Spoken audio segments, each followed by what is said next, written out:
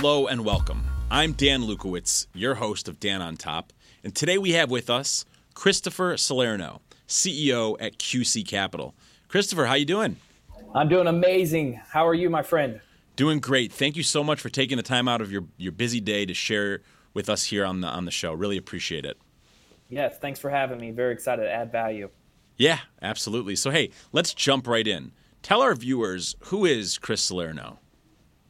Yeah, so I live here in Charlotte, North Carolina. This is where I reside. I've been here over 14 years. I started out really selling residential real estate, originally from South Florida, but starting out selling residential real estate. Very quickly gained some success with Keller Williams. I grew a company, merged that company with a number one company in the Carolinas. We were also number 4th in the world with Keller Williams by unit count. When I grew that company, I grew it from 92 million in sales to around 147 million just in a year and a half.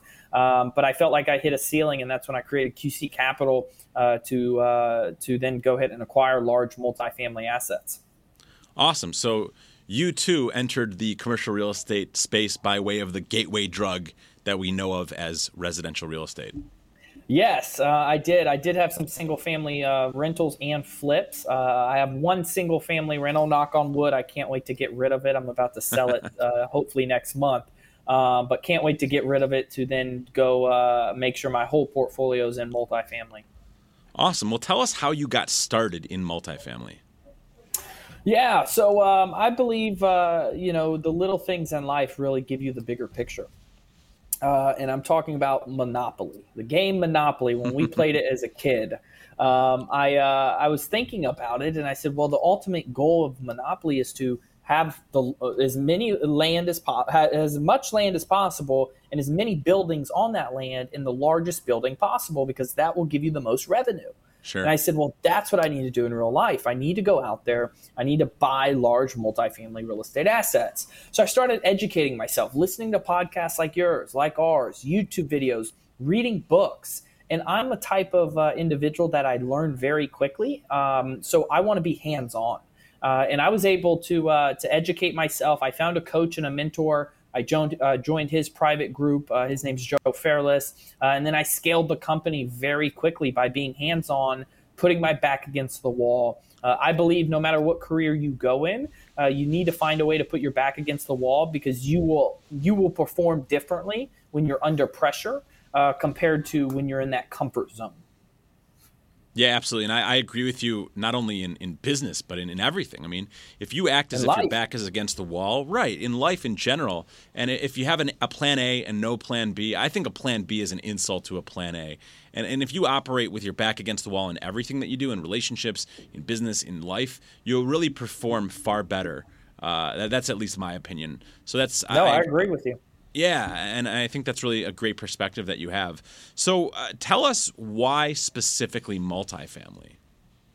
Economies of scale. If you have a 100-unit apartment complex, 10 people decide not to pay, your cash flow's pretty good still. I mean, you got 90 people paying. If you have a single family or even a duplex, one person decides not to pay, that can kill you. That can kill the numbers. Especially single family, depending on what state you buy in with taxes. If a hot water heater goes out, if an HVAC unit goes out, any plumbing issues, you're going to be negative for that whole year. Sure. And then also you're dictated in the single family space. You are dictated by your neighbors and what they decide to sell their property for. When it comes to multifamily, that value of that property is what that revenue is coming in to that property. And that's why I love it. So it's economies of scale, totally different ball game. And I left the single family space because there's too much feelings involved as well. Yeah. And I've learned the hard way, don't mix feelings with business. That's right. So that's why I love multifamily. That's right. Where do you see multifamily going in 2021 and beyond? I love that question. I get asked that from investors all the time. It's going to be strong. Reason why is people want less maintenance. Me personally, I wish I can live in an apartment complex, but my fiance kind of dictates a little bit of what I do in life. I think every man should say or will say that.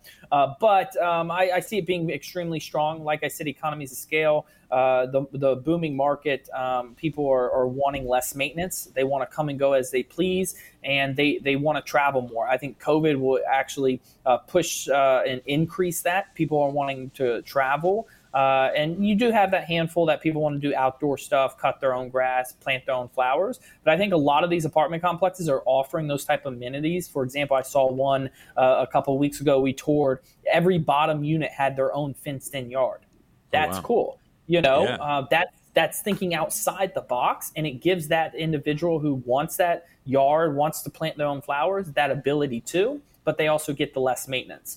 So I see it going. I see it going very strong. I see cap rates. If you're in the business and you may not understand cap rates well, or you do, I think cap rates are going to compress, especially here in the Carolinas and the Southeast. There's so much capital right now, institutional capital as well, on the sidelines, and I see a lot of it. Every institutional and family office I'm speaking to, they're all looking at multifamily. So I see it being in a very attractive asset, depending on what market you are in for years to come.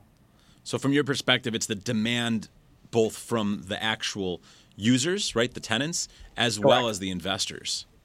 Yeah, I see it from all angles. I mean, we're seeing. I live here in Charlotte. We're seeing even 55 and older communities, apartment communities. Now they're not senior living, because senior living kind of has that bad rap, and especially with COVID now, they're just apartment communities. So that type of demographic wants that less stress, less maintenance, but they still want that nice amenities.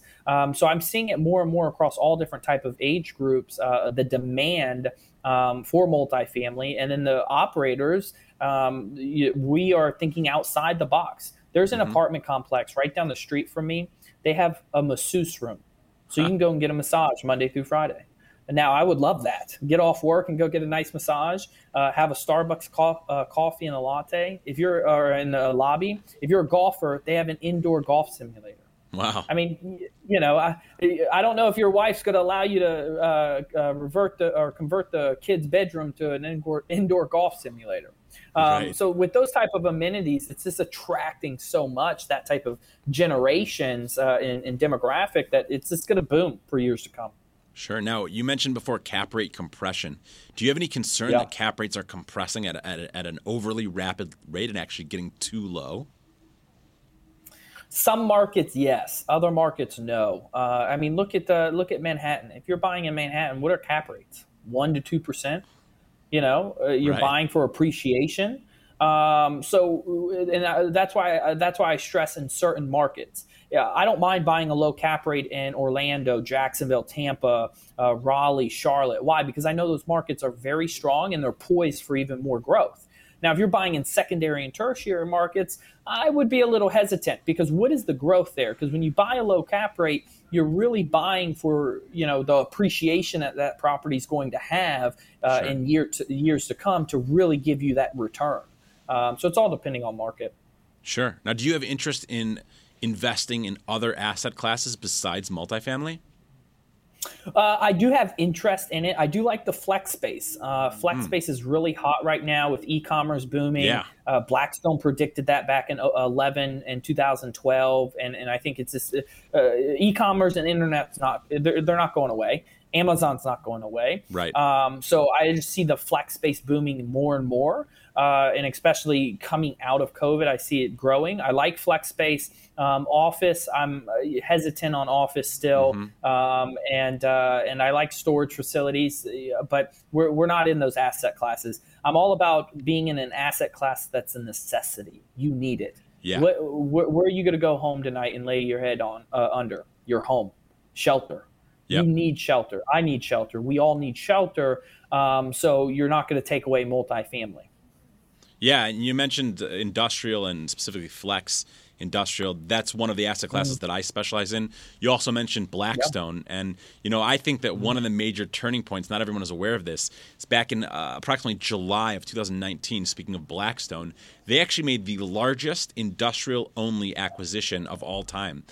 They purchased a portfolio of industrial properties, industrial only that is, for $19.6 billion. And the majority of the portfolio was made up of last mile fulfillment and cold storage. And I think that was a major pivot point for the industry and for that asset class. It's definitely an asset class that I specialize in and I'm very passionate about. And I think we'll see tremendous appreciation in the near and far term.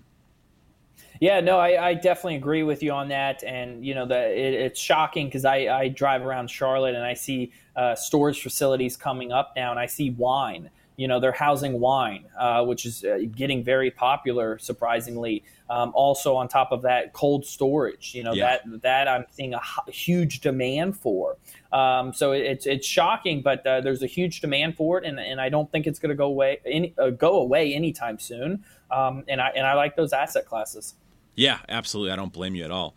So look, we've got about 2 minutes left.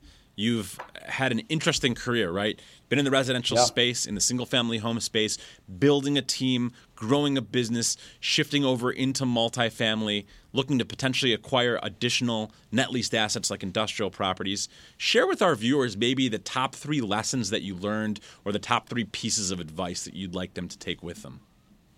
Oh, all right. So for those investors out there, if you're investing into real estate, I would say the biggest thing is really vet your sponsors out, ask questions, ask the team, make sure you feel comfortable. I was just on an interview a couple days ago with a gentleman who vetted 20 sponsors, and he's only picking 5 of them, and thankfully I was in that 5.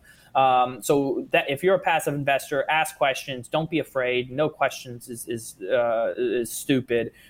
You're always gaining that knowledge. When it comes to those type of, if you're an operator out there, if you're doing JV partnerships, make sure you have an agreement up front, set in stone, and each party knows their expectations of each other.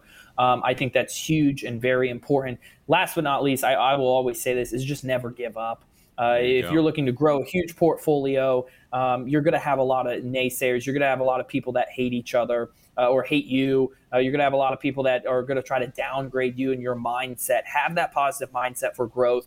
Run on your track. Put those blinders on and just never give up. I was just watching an article yesterday. BlackRock, the founder of BlackRock, got a $5 million loan from Blackstone of a line of credit to create BlackRock, which was crazy. So just never give up. There you go. I love it. It's absolutely true. Never give up. That's really what separates those who make it from those who don't. Listen, Chris, really appreciate your time here. You've added a lot of value, and we appreciate having you on the show. Yes, thanks so much. I'm Dan Lukowitz. Another great episode of Dan on Top. Looking forward to seeing you soon.